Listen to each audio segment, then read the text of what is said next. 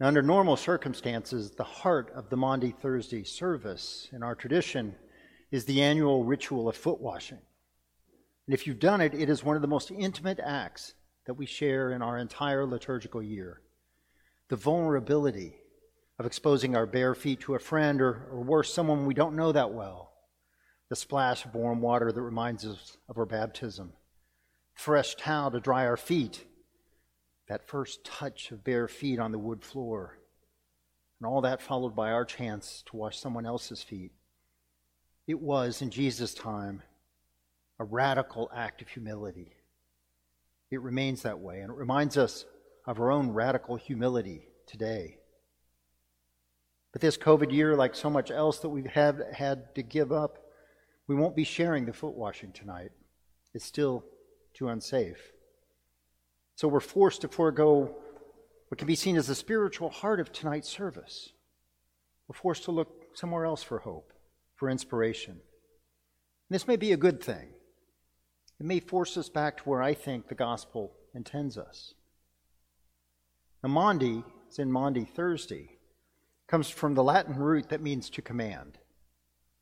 Tonight's service reminds us of the commandment we're given of our mission as Christians. And it's easy for it to get overshadowed by the foot washing. But there it is, just at the end when Jesus says, I give you a new commandment, that you love one another just as I have loved you. You should love one another. Now we're at the Last Supper. It's the Passover meal, and Jesus' command in John's Gospel is unequivocal, to love as he loves us.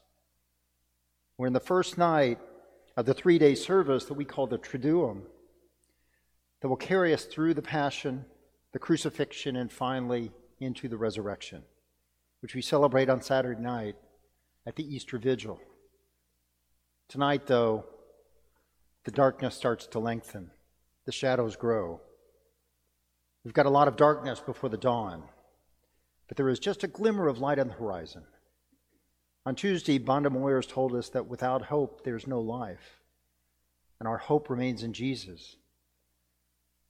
The next couple of days, we'll watch him beaten, crucified, and buried, but we won't lose our hope because we know Easter is coming. We remember him in tonight's communion bread during the Eucharist, as Paul tells us in the Corinthians reading we heard, for as long as you eat this bread, you proclaim the Lord's death until he comes. Now, it's easy to jump to Easter and avoid the cross. Corinthians is a reminder that that's a mistake, that there's enormous power in the cross. And we heard earlier in this week, also in Corinthians, Paul told us, we proclaim Christ crucified, a stumbling block to Jews and foolishness to Gentiles. See, there's power in this proclamation, in this celebration, even though it's completely counterintuitive and countercultural. Tonight we feel the shadow of the cross lengthening. By tomorrow, Good Friday, it will eclipse everything. Then we wait. Our hope lingers. Easter is coming. So what does Jesus mean by the commandment, that's this mandatum, that names this service, Maundy Thursday? Love one another just as I have loved you. Now, it's easy to imagine him speaking to a group of friends, of disciples, like I'm here speaking to you today. You know, fellow believers. It's not hard to love people like you, seated next to you at the banquet table or here in the pews. But that leaves out a couple of critical details.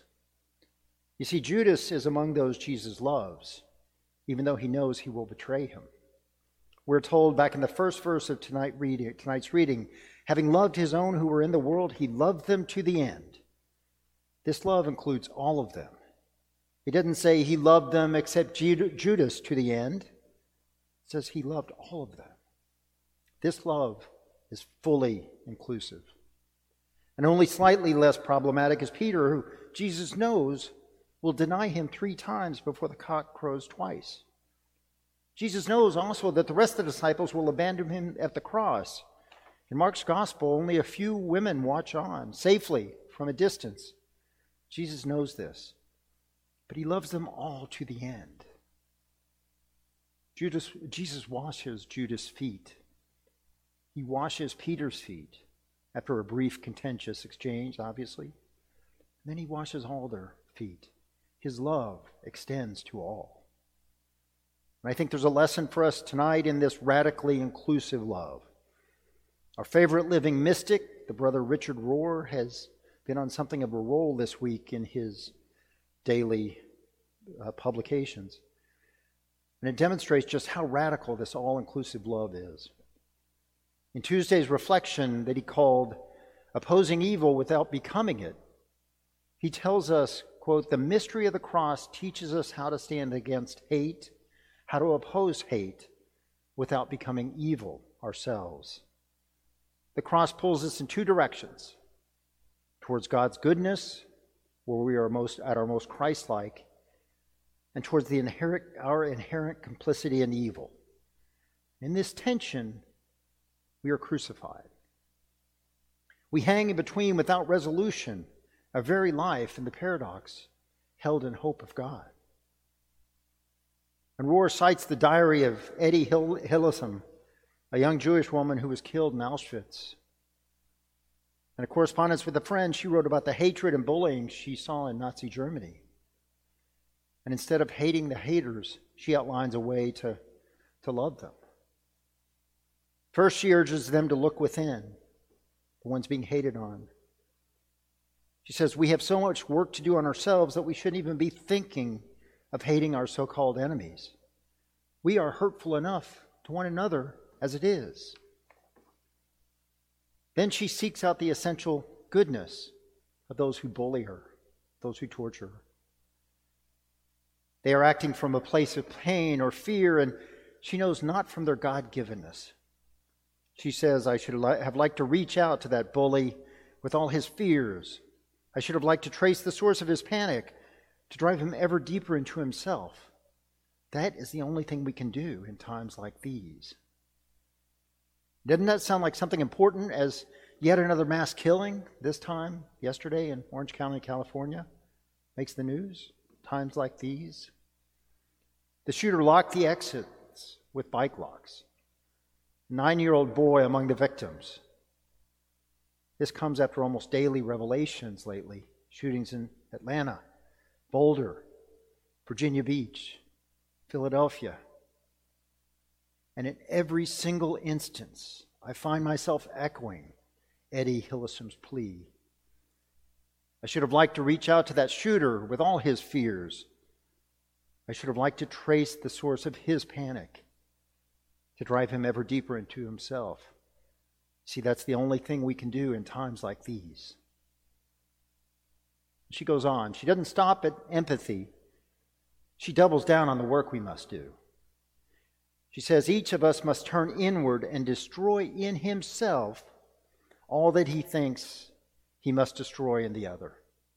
Destroy in himself all that he thinks he must destroy in the other. Just as Jesus washes the feet of Judas, of Peter, of us in our weakest moments, when we think, paradoxically, that we're strong, we must oppose evil without becoming part of it. And it's easy to fall into the trap of evil, of hate. Network news, social media feeds, unjust political machinations, systemic racism, all can pull us toward hatred of what is called justifiably evil. Because the events of Good Friday remind us that evil definitely exists. But see, that's a trap. We feed the beast when we move toward hatred. Our baptismal covenant calls us to resist evil, not to hate it. See, it's on us to resist it, to stay away from it. And Hillesum finishes with an amazing statement. And remember this, that every atom of hate we add to this world makes it still more inhospitable. It makes the world a tougher place to live. John reminds us, having loved his own who were in the world, he loved them to the end. He loves us to the end. In Jesus' call for us to love one another as he loves us, he urges us to make the world more hospitable for everyone, even those we might want to judge or even to hate, the Judases, betrayers, the Peters, doubters, the disappearing disciples. Tonight we remember Jesus' mandatum, Jesus' commandment to love one another as he loved us. By this, everyone will know that you are my disciples, if you have love for one another. Amen.